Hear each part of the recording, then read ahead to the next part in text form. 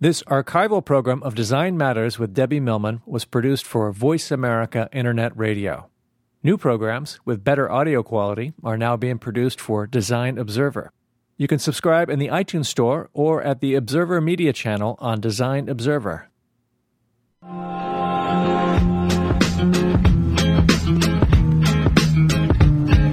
Welcome to Design Matters with Debbie Millman, the show that takes you inside the provocative and stimulating world of design and branding as it intersects with contemporary culture. Here's your host of Design Matters, Debbie Millman.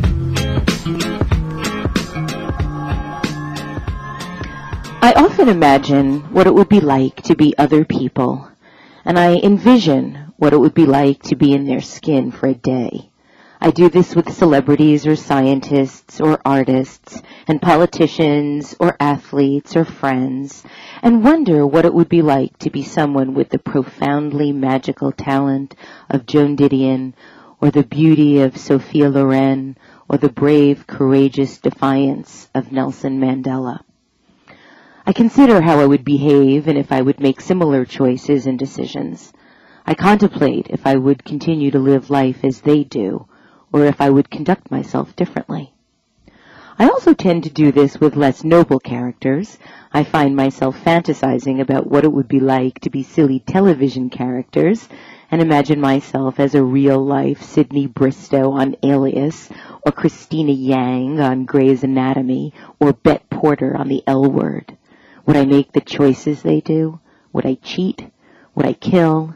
Would I wear fabulously skimpy outfits and take advantage of my newfound athletic prowess or knack for foreign languages?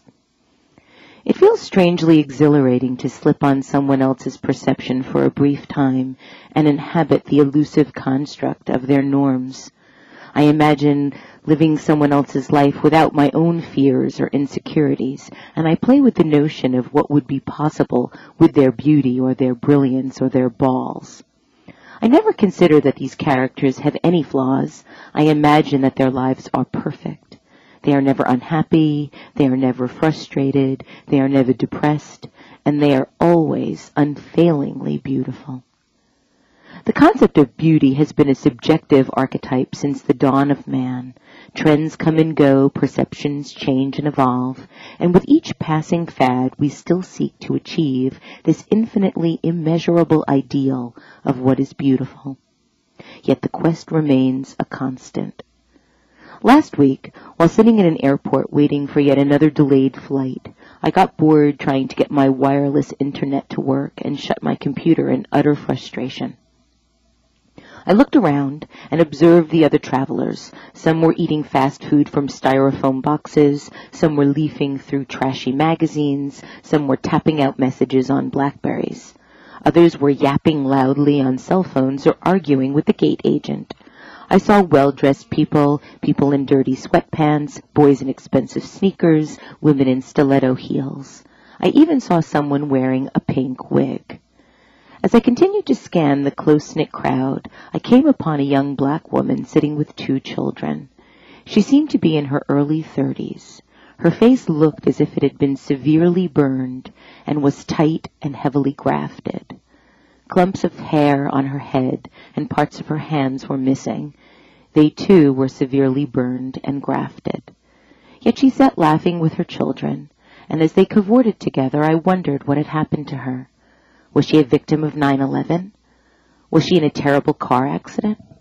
Was she once beautiful? Was she happy to be alive? I had so many questions I wanted to ask, but I knew I never could. Once we all got on the plane, the pilot broadcasted more delays. In the air, he reported even more. It was a small aircraft, and as the flight attendant finished making her announcements and apologies, she looked around. "Look at all these miserable faces," she proclaimed. Surprised at her unexpected candor, everyone laughed, but I couldn't help but wonder what the burned woman thought. I searched for where she was sitting and saw she was all the way in the back row with her children. She had her arms around them, and she was looking down. In that moment, my heart broke. I have thought about this woman every day since that trip. I think about her as I berate myself for being too fat, or hating my hair, or wishing I looked younger or prettier. I thought of her on Wednesday as I walked through the West Village in New York City. It was a sunny, crisp day, and as I felt the wobbly cobblestones under my feet, I watched the people walking past me and wondered who they were and where they came from. Suddenly I noticed a woman coming towards me. She was a middle-aged woman, likely in her 40s or early 50s. She was still dressed for winter, and as she approached, I saw that she was actually wearing 2 coats. Her hair looked like a big bird's nest, and she was carrying a bag full of tattered newspapers. She was crisscrossing the sidewalk and seemed to be talking to herself. As we neared each other, she saw that I was looking at her, and she marched towards me. Unsure of what she wanted, I held my handbag tight. As she came closer, I saw that she had a deep, thick, dark scar on the outside of her hand. She came right up to me and asked me what I was looking at. Nervous about her proximity, I quickly responded, "Nothing." And then, before I knew it, she got even closer. 2 inches from my face, she demanded, "Tell me I look pretty." Without blinking an eye, I responded, "You look pretty." And then she put her hand into her mouth and bit down hard on her scar. As she quickly walked away, I realized that in comparison to less fortunate people, she could be considered pretty. To many, many more, she would seem frightening or sick or sad. But when this strange woman with 2 coats and bad hair heard she was pretty from a total stranger, for one small moment, it was all she needed to hear, and she seemed very willing to believe it. Welcome to Design Matters with Debbie Millman. I am your host, Debbie Millman, and my guest today is Abbott Miller. Before we get started with our interview, please let me tell you a bit more about him. Abbott Miller is a designer, writer, curator, and educator whose projects are concerned with the cultural role of design. In 1985, with Ellen Lupton, he established Design Writing Research, a multidisciplinary studio that pioneered the concept of the designer as author, in which content and form are developed in a symbiotic relationship. In 1999, he became a partner in Pentagram's New York office. He also maintains a studio in Baltimore, where he has taught design at the Maryland Institute College of Art since 1997. He's the editor and designer of the award-winning Visual and Performing Arts Journal Twice, and his work and critical writing has appeared in I, Print, ID, and other publications. He is co-author, with Ellen Lupton, of the classic Design Writing Research, Writing on Graphic Design. A survey of his design work, Open Book, Design and Content, will be published by Princeton Architectural Press in 2009. Welcome, Abbott. Thank you, Debbie. Oh, it's so wonderful to have you on the show at long last. I took I think your last slot, right? No, are you okay. kidding? Are you kidding? Hardly. Well, this is actually our second interview. We did an interview for my book, and in that book, you talked about your very first creative memory, which is one of my absolute favorites. You were running down a hall in your house with your diaper on. You were a little boy, I'm assuming. And you were dropping turds along the way, your quote, not mine. Right. And your 4 sisters were running after you, screaming. And this is such a visual image that I have in my mind now that I actually feel like I could have been there. I see this so clearly. Were you going to say something? It's funny because I have the same thing. Obviously, I couldn't have seen this because it was me running down the hall, but I have the same image sort of from the side of the spectators of me running down the hall. I'm having the vision of myself running, but sort of seeing myself in the memory. And do your sisters ever make fun of you about that whole? Well, yeah, I was a baby brother, so that was just one small event among many.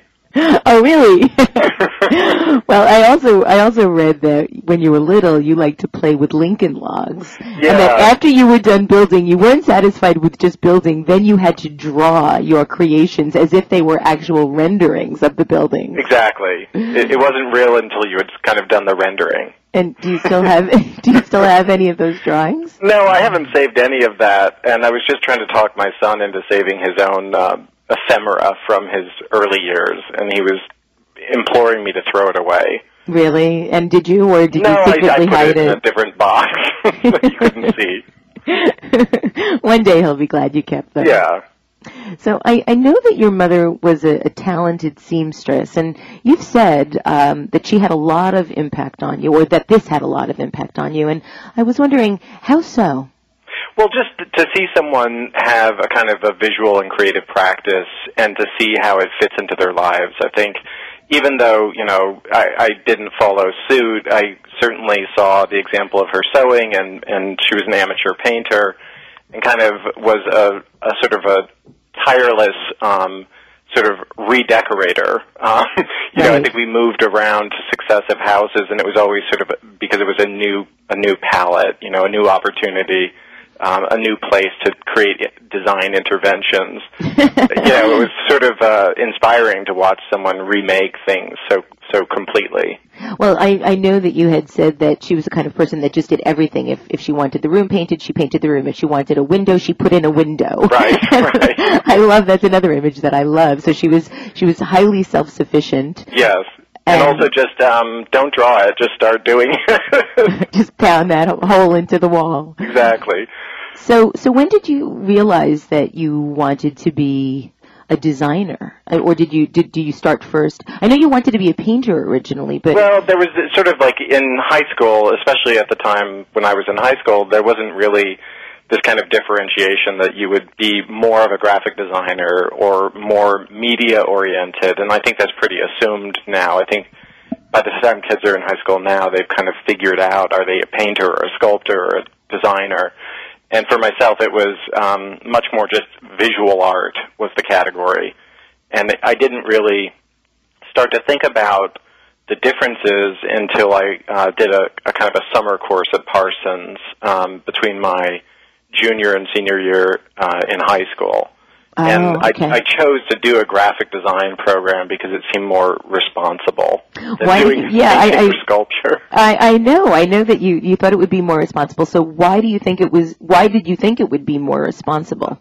I think that the idea that one could go to New York and actually learn a skill that was more sort of immediately marketable was in the back of my mind even then. And it just seemed sort of like slightly more sort of defensible, like I want to go away to this, program in New York, asking your parents to fund your foray. It seemed like, sort of it would go down better.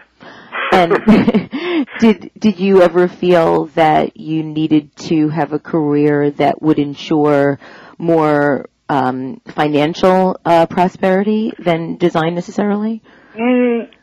Not at that time. It was really just a good way to get to New York. And I think that for me, I kind of went towards design and then away from design and then back to design, and kind of, in the course of studying at Cooper Union, realizing that so much of what I really liked in the program and sort of about the thinking engendered at the school was really had a public dimension. It was sort of like design was public already, and the art world that I could see and the art world that I was familiar with seemed to be sort of very tribal and very much another language.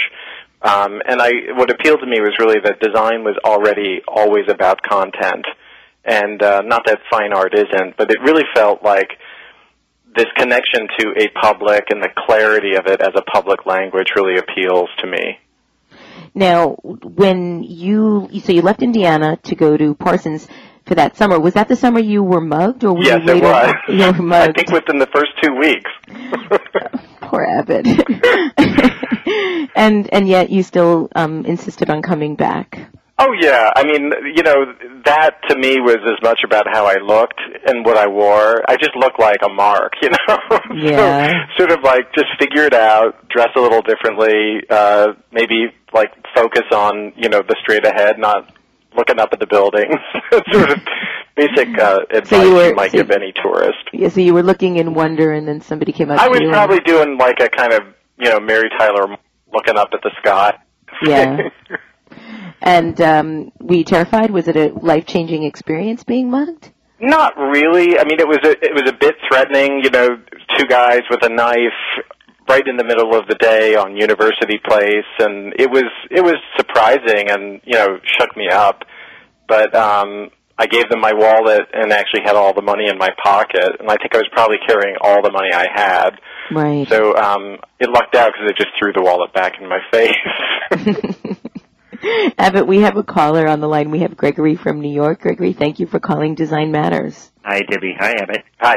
I read Debbie's book, and like Debbie, actually, I'm quite fascinated by your mother, primarily because my mother would have a woman come to help her clean the house once a week, but I don't think she wanted her so much just to clean the house. She wanted to help her. Mm-hmm. She wanted to help her in crime. She wanted someone to, help her move or to repair things in the house because my father wasn't handy. Right. And I'm curious, did your father recognize your mother as a creative person? Oh, yeah.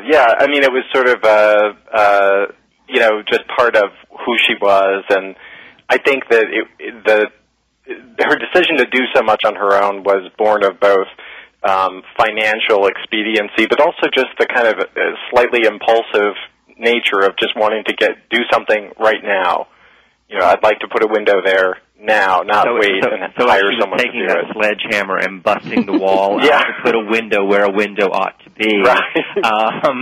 Was he just sort of silently being tolerant, thinking, oh, God, I hope she doesn't wreck the rest of the house? Sort of, yeah. Like, sort of, what have you got into now? It was not quite Lucille Ball, but, Was he creative himself or not?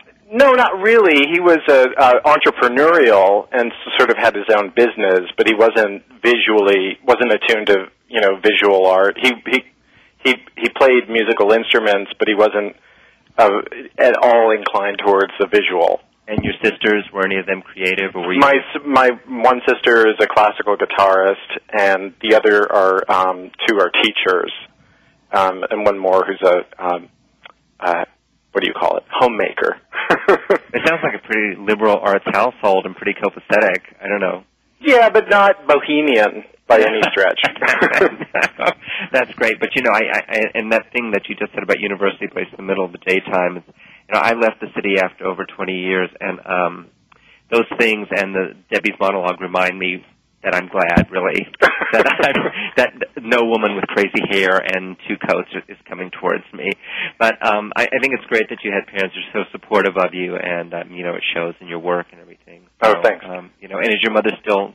No, both my parents are gone. Oh, I'm sorry. That's okay. Anyway, thank you so much. Thank you. Thanks for calling, Gregory. Bye. Abbott, it's so interesting. I knew you were mugged in New York City, but I didn't know where, and it's in that same exact spot that I was actually pickpocketed when I first moved to Manhattan, and was absolutely devastated because, why is it that young people carry around all their money? Because you couldn't leave it back at the dorm. Exactly. So speaking of family, every week right before my show, I get a lot of emails from people. Oh, could you please ask the guest this? Can you please ask your guest that? And I love to get those emails because it gives me such great inspiration and ideas for questions. And for some reason, a lot of questions that came in this week had a very similar theme to them, and that was ask Abbott about Ellen. So I want to ask you a little bit about Ellen. I know you met her in 1981. You met her at Cooper Union, right? In Nick Marciano's first Monday morning drawing class, right? So was it love at first sight?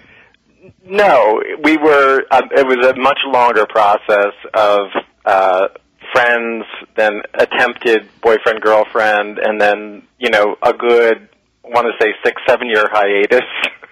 Where it was, and during that whole time, we were really quite involved with one another in terms of writing and college and going to graduate school. It was more a question of kind of being totally connected, sort of aesthetically and intellectually, but not romantically. Mm-hmm. And so, really, that first meeting was more sort of the beginning of a friendship. And the whole sort of second part of our relationship didn't start until well after Cooper Union. And where did you get married? In Cape May, New Jersey. And did you have a big wedding? Did anybody ever ask you these questions? 50 or 60 people. Now, this is the big question. Who designed the invitation? Well, we both did together. Mm-hmm. And they're very nice. what is the process like for your design and editorial collaboration? Is there a way that you both work together? It's funny because when we did our first couple of projects, I think the first really formal one was probably the essay that we wrote for Graphic Design in America, which was kind of an extended timeline, narrative timeline. And we were working on it, sort of dividing the research, but then really trying to write it together, like side by side. And it's great to do that, but it probably takes twice as long. And we just started to realize in our subsequent projects that the sort of shared intellectual foundation was there, and that we could very easily start to sort of divide up the pieces and begin to write sort of more like parallel writing than sitting down actually composing the same words together. Mm-hmm. But I'd say that we did the kind of like literally co-writing for quite a while. There are several essays that we did in that way. And then our essays book is really kind of almost a hybrid of the two ways of writing, both independently and side by side. They're sort of blended in that book. Now, Dwell magazine has said, and this is a quote, Lupton and Miller are to graphic design what Charles and Ray Eames were to industrial design. How does it feel to hear something like that? Well, I worship Charles and Ray Eames, so of course take great exception to that. I think it's really a hard analogy to pull off because, for one, there was a kind of a formal ingenuity to their work that I think is, once in a lifetime sort of, cult figures. And I think that the analogy works in terms of saying that we work together and we work independently, that it's a very flattering sort of analogy, but I think neither of us would sort of lay claim to that. I just think that the achievement of the Eameses is kind of, it's furniture, graphics, architecture, exhibition design. It's kind of a tough one to top. Well, or match, or even come close. You have lots more time, too. Yeah. So I don't think it's as far away as you seem to. But I did see also in Dwell, I saw your wonderful house, and also on the design blog, Design Sponge. Mm-hmm. And my favorite things were the wallpaper that you designed, so I want to ask you about that, but also the red wall in the bathroom. You have this gigantic, bright, it seemed to be like fire engine red wall in the bathroom. Mm-hmm. Who made that decision? I believe that was Ellen, because she has the talent for coaxing me out of the, kind of perfectly tasteful and into something a little more surprising. So I think that we kind of had looked at, 5 different reds on the wall, and, that was sort of her favorite. And the same thing, we have a number of old radiators in the house, and, I was dutifully going to paint them sort of something steely or black or white, and she said do them red, and it's sort of one of the big signatures of our house are these red radiators, and they're beautiful. So would you say just in general that your style or your taste is more tasteful and hers is more surprising? Is that something that you'd say is generally a theme that runs through your ways of seeing? Well, I don't know if I'd say that, but I mean, in those 2 examples, yes, so maybe it's true. But generally speaking, I think that she has her eye on things that are maybe more surprising. I'd agree with that. But I understand you're moving. You're moving homes? It's a sore subject right now. In the national housing crisis. Yes, we're moving. Did you already sell your house? No. Oh, okay. All right. Well, we don't have to talk about that. There's so many more important things. You hit my sore spot today. Okay. I'm sorry about that. But back to the past for a moment. So after you both graduated Cooper Union, you started the collaborative think tank, Design Writing Research. You became co-chairs of the graphic design department at the Maryland Institute College of Art in Baltimore, and you wrote books together. You taught together. You had 2 children, Jay and Ruby. What was the first professional job that you and Ellen worked on? Gosh, I think it was actually, I believe it was a little commission that came in from Tibor Kalman Wow. Which was, he had been asked by a firm that did silkscreen printing to identify, a few different people to do a kind of a poster. And I think that was the first one. And we proposed to do, we were always obsessed with, what do you do with a poster? Will people really put it on the wall? So we turned it into a desk blotter on the idea that someone would sort of just use it up and put it on their desk as a surface. And it was a poster that was it was a calendar, a kind of hybrid calendar of the month, and it was called The Psychopathology of Everyday Life. Oh, and it was wonderful. every date or several of the dates had different examples from Freud's psychopathology of moments when you sort of confuse dates on a calendar, or a slip of the pen, or, some kind of verbal inversion that was revealing in some way. Wonderful. Wow. So what was it like to work for Tibor? Well, I actually worked on a couple of projects with him, mostly writing-oriented. I was sort of his... I was going to say I was sort of his Peggy Noonan, but I think that's probably a horrible mischaracterization. I worked with him on some of the presentations that he did, Good History, Bad History, which was interesting to work on because I had never really delivered myself sort of such provocative kind of pronouncements, and actually having Tibor as kind of the voice of this kind of manifesto was pretty interesting, because he both was the person who was taking the hit for it, but he was also kind of goading the two of us on together to make it more provocative, more opinionated.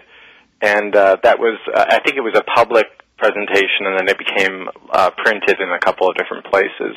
How did you meet Tibor?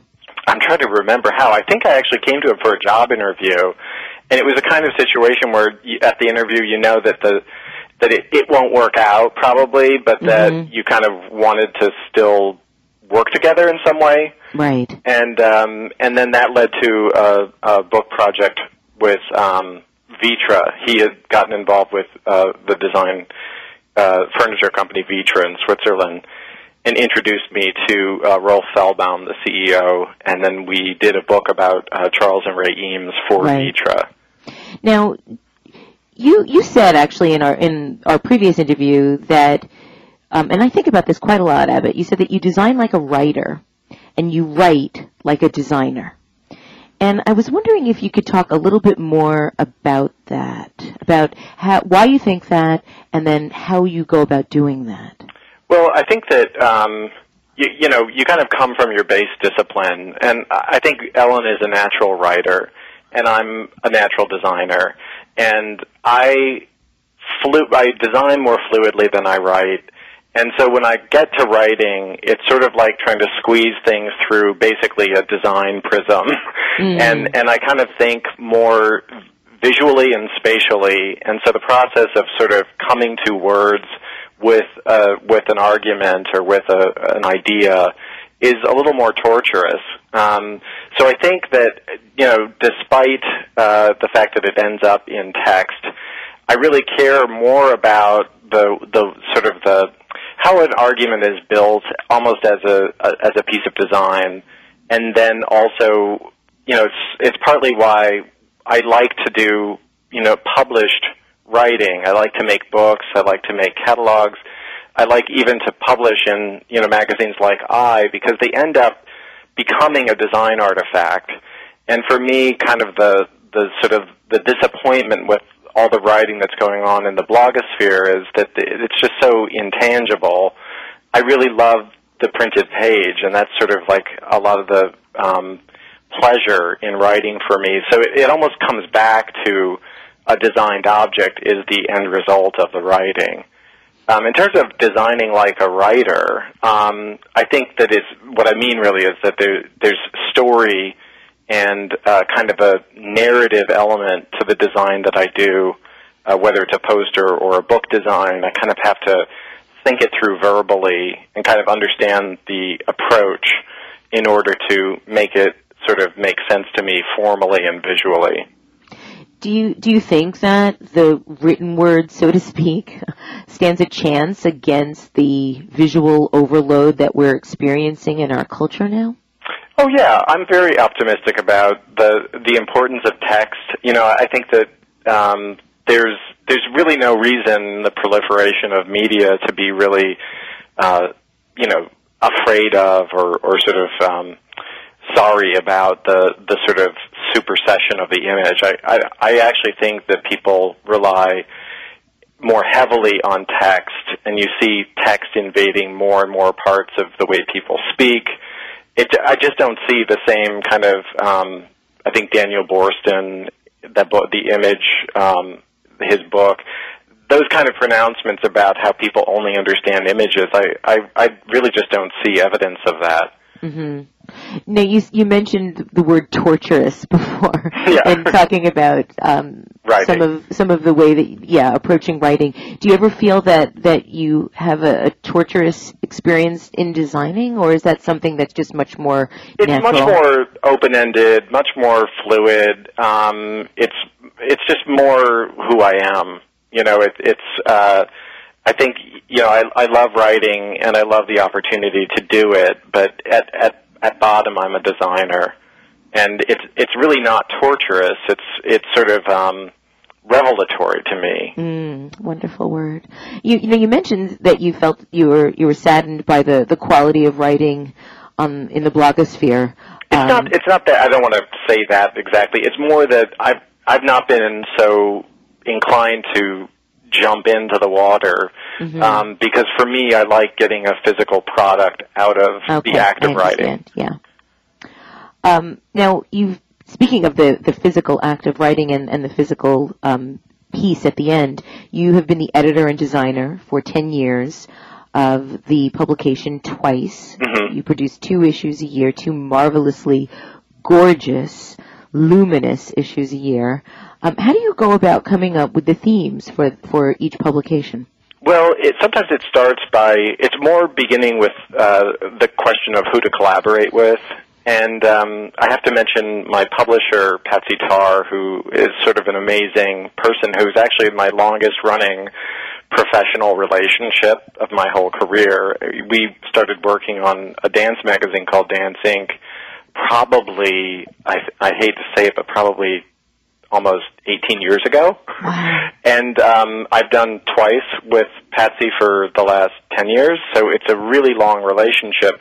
And Patsy is a patron of photography and a supporter of dance, and really the whole question of who to work with in terms of the performing talent has really always been her prerogative.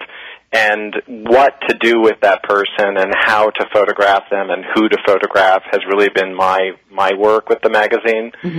So it's interesting, though, because we really see it as performing, as commissioning a performance for the magazine, and so that the photo shoot is really the creative opportunity. What we're doing is really documenting something that really is meant to land in print. So that whole kind of setup makes it a kind of a unique place for people to perform within, and so sometimes the thematic point really emerges in the conversation about the setting or the performer, or even just what emerges as an end result from the photo shoot. And is there a website that people can go to see some of this? It's www.twice.org, and Twice is spelled with a 2. Like the magazine, 2WICE.org. Oh, good. So let's talk about Pentagram. You joined in 1999. How did that come about? First of all, did you ever have aspirations? No, it was a total shock. It just never occurred to me, because I had come from my own studio where I kind of felt like I was very much working in professional isolation, kind of working on projects, making my way through various, architecture, publishing, fashion, kind of working very independently in the New York sort of design scene, and not really feeling very connected to other other designers in the community. I had met Michael Beirut a couple times. I think everyone does eventually, and he had said something about how much he liked the essays that that he had read of mine, and it really just never occurred to me. Partly because I was always competing with Pentagram for projects, and sometimes winning, sometimes losing, and always thinking of them as those other people. So it was sort of a shock when when I first began speaking with Michael and Paula about joining, because I had, very, very small kind of connections with both of them previous to that. So it was something I hadn't really thought of. And so what was your initial reaction? Was it one of glee? Was it one of terror? What was It was a little bit of both. It was sort of course, flattering, anytime someone asks you out, if they ask you if you want to do, it's very flattering, no matter how you thought about them as sort of competitors in the past. Suddenly it's sort of intriguing. It's like, oh, that's a totally different way of looking at the world. So it was intriguing, and I tossed and turned for quite a while, because you spend a lot of time when you create your own sort of platform, kind of defending it and sort of protecting its boundaries and thinking this is who I am and this is who everyone else is. So it was a difficult process that took a long time. And how has your practice changed? I know that each partner at Pentagram has their own team, and they work both independently and jointly with other partners. How has the type of work that you do changed, if at all? And is there a difference to the way that you actually do the work? I think there's probably the two things that I was most afraid of in joining was that I wasn't sure how, my existing kind of base of projects and sensibility about how to do them, how that would be impacted. And what was incredibly liberating and refreshing about Pentagram is that it really is an open structure. It's sort of, it works because it's very light in its sort of structure for the designers that work within it. And so there's really no kind of template. It's not like suddenly I used to do things this way and now I'll do them that way. In that sense, it's very, very sort of agile, and you can kind of create the studio or the team that you want inside of this umbrella structure. I think what's changed for, probably more in terms of perceptions is that when there is a larger project that I and my team, we sort of look bigger against the backdrop of Pentagram, which can be very helpful. It's mostly helpful. At times you kind of need to sort of dial out the kind of the rest of Pentagram and assure a client that it's just you. Right. And at other times you need to say, I have, a considerable, sort of apparatus behind me that can take on a bigger project like this museum that we're doing for Harley-Davidson. Yes, I was going to ask you about that next. You and your partner at Pentagram, Jim Bieber, have been working on the exhibition, the design, it seems everything about the Harley-Davidson Museum. So, and I have seen some advanced pictures which look absolutely spectacular. There's an actual road that is built into the museum. Right. There are museums hanging on the walls. There are motorcycles hanging from the walls, from what looks like the ceiling. It is just extraordinary. Tell us about how this project came about. Well, about 4 or 5 years ago, I designed a very large traveling exhibition for Harley-Davidson called the Open Road Tour, which was a kind of an amazing event. It really was a series of tent structures that would get set up on a site like a very large motor speedway or a fairgrounds. And they wanted a museum-quality exhibition design where we would show artifacts and motorcycles and graphics. They wanted to do that in 10 different cities all over the world. So we traveled to Barcelona and to Tokyo and to Sydney and Chicago, Baltimore and L.A., and that experience was actually really fun. It moved really quickly, and it was a very positive kind of experience for everyone, and that was in honor of the 100th anniversary of Harley. And this project began quite a while ago for my partner Jim, when the company started talking about building a museum. So Jim has been working on it on and off, as in exploring different sites and different alternatives, from as long as 7 years ago. For myself, it began about 2.5 years ago with the sort of first framing of the concepts for the museum and how we would tell the story in the context of a building.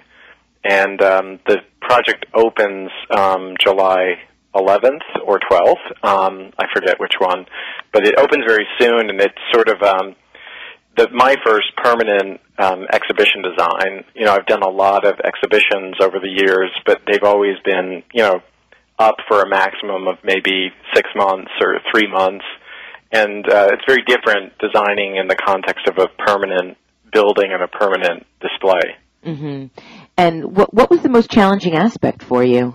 Well, just that, exactly. The fact that, when I do an exhibition for an existing space, you go in, you measure, you figure out what the lighting is like. You kind of have everything there before you, and whatever you do fits in it and builds upon it. If you want to change the floor, you can see how you might have to do that. Mm-hmm. And so this one was sort of like working in parallel with Jim and his team and sort of having everything be so completely dynamic. What it meant for us was that, we were really part of the architectural story, and that just brings an enormous complexity to the whole process. I'm doing another project like that as well, where the building either doesn't exist yet or is in formation. So a lot of questions about how you deal with something that's sort of dynamic are pulled into the project, and it just changes every aspect. But it also means that you can do things that you'd never be able to do in a finished space, and kind of create opportunities for exhibition and display that are tailor-made to what you want to achieve. So it's exciting. It's definitely more exciting. It's also definitely a bigger headache. Now, are you a big fan of the motorcycle? Do you ride? I don't ride, and I think the people at Harley-Davidson are just waiting for that moment when I finally do, or they've given up. I approach it, and I enjoy it as, it's a design fetish. It's a design Well, it's object. A gorgeous object, yeah. I totally appreciate it visually and culturally and, historically. I just don't ride. And, I've never connected all of those appreciations of its form and its beauty with the actual act of riding. So I'd be the first to admit I'm missing something in the story, but I sort of take it on my own terms.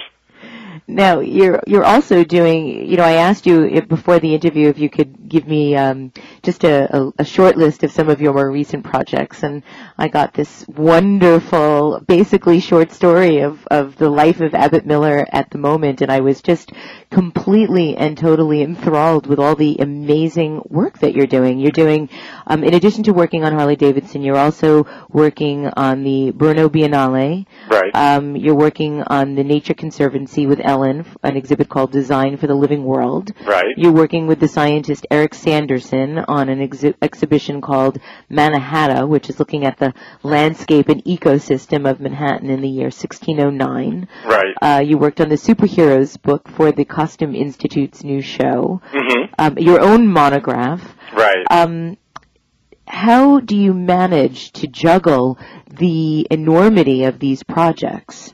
Well, it's sort of a week-by-week kind of approach, which sort of is as much a reflection of my attention span as my appetite for sort of looking too far down the road and getting scared of projects.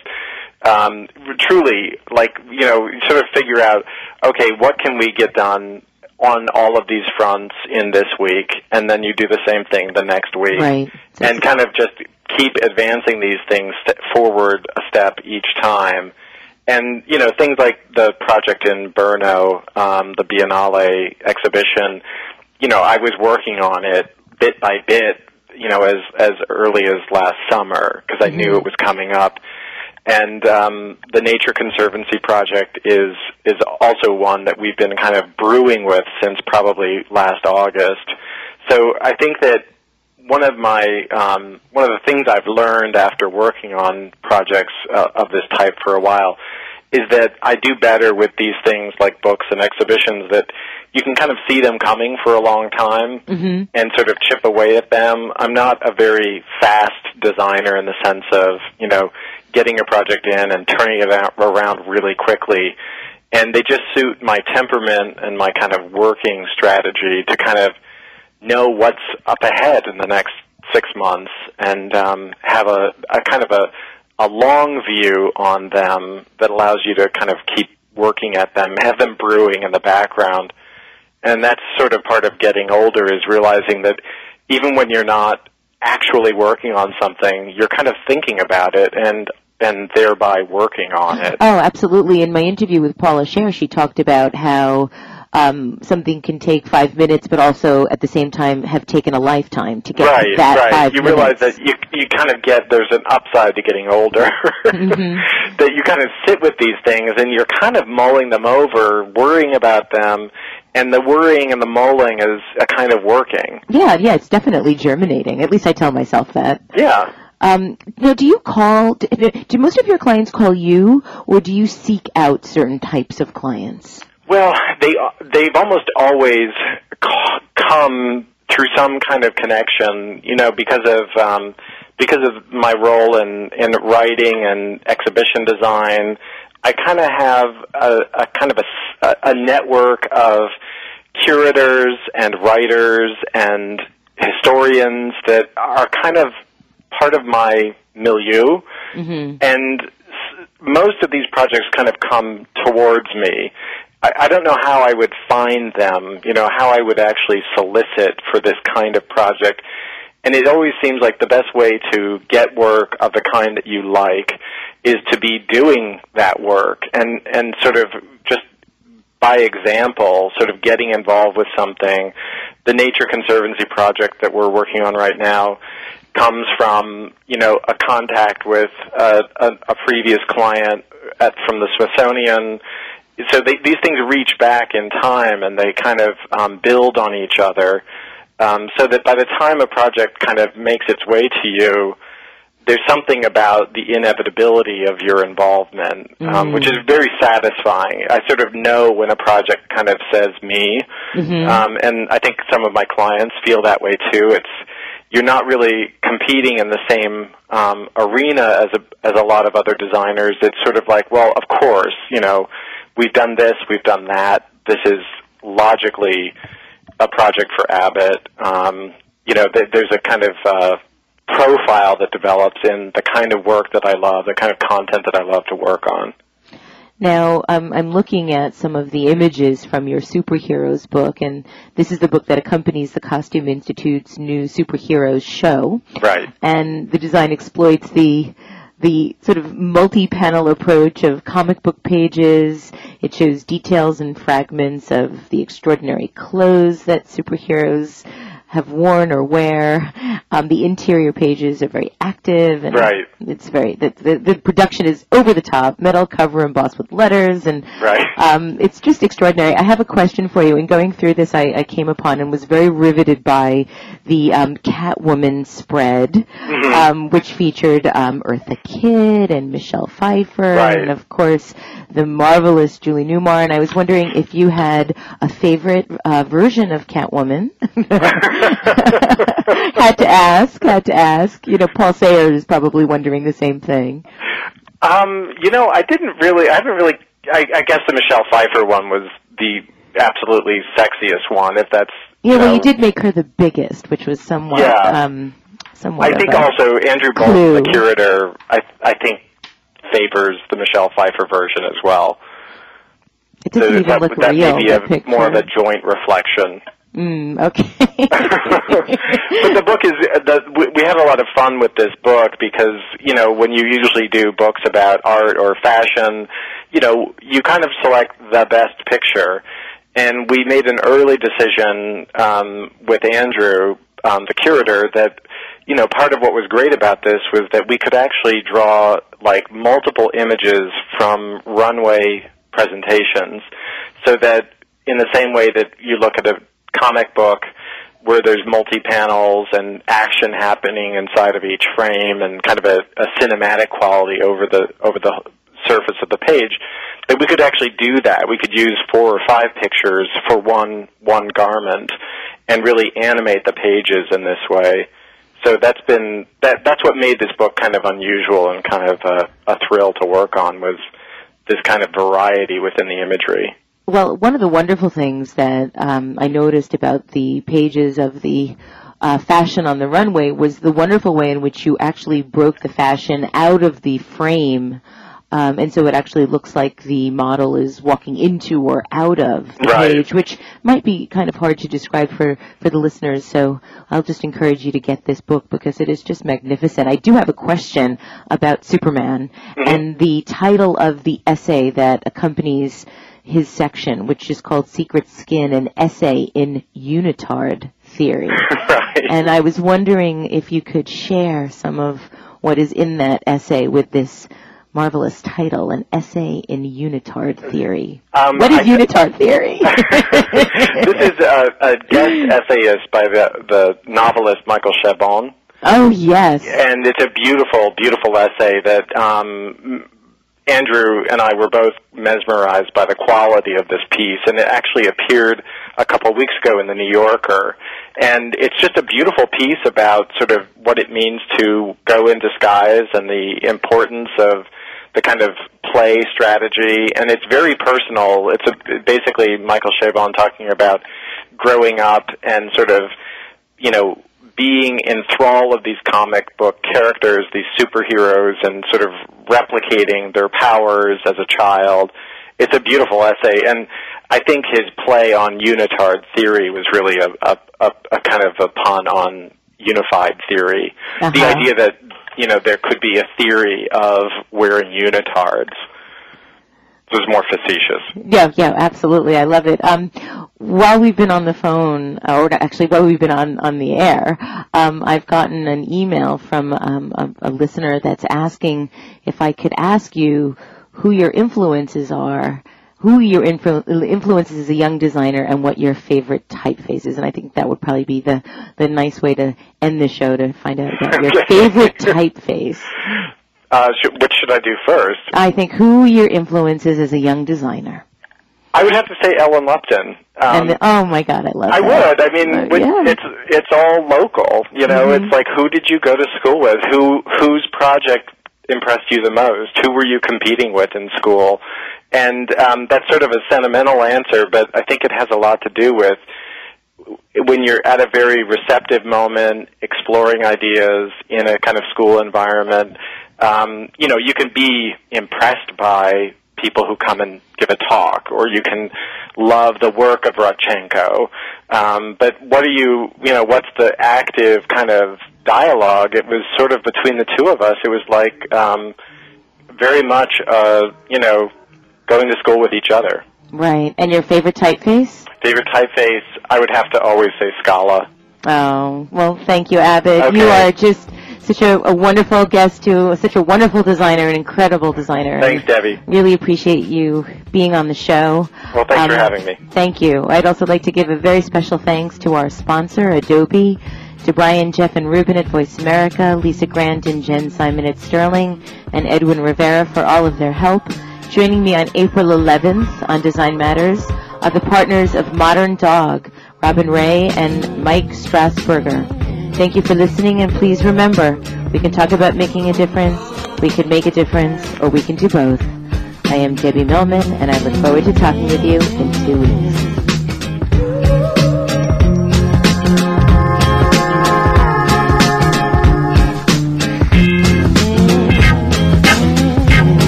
Voice America Business would like to thank you for tuning in for Design Matters with Debbie Millman. Be sure to listen every Friday at 12 Pacific Standard Time for another exciting hour of Design Matters, right here on the Bottom Line in Business Talk, Voice America Business.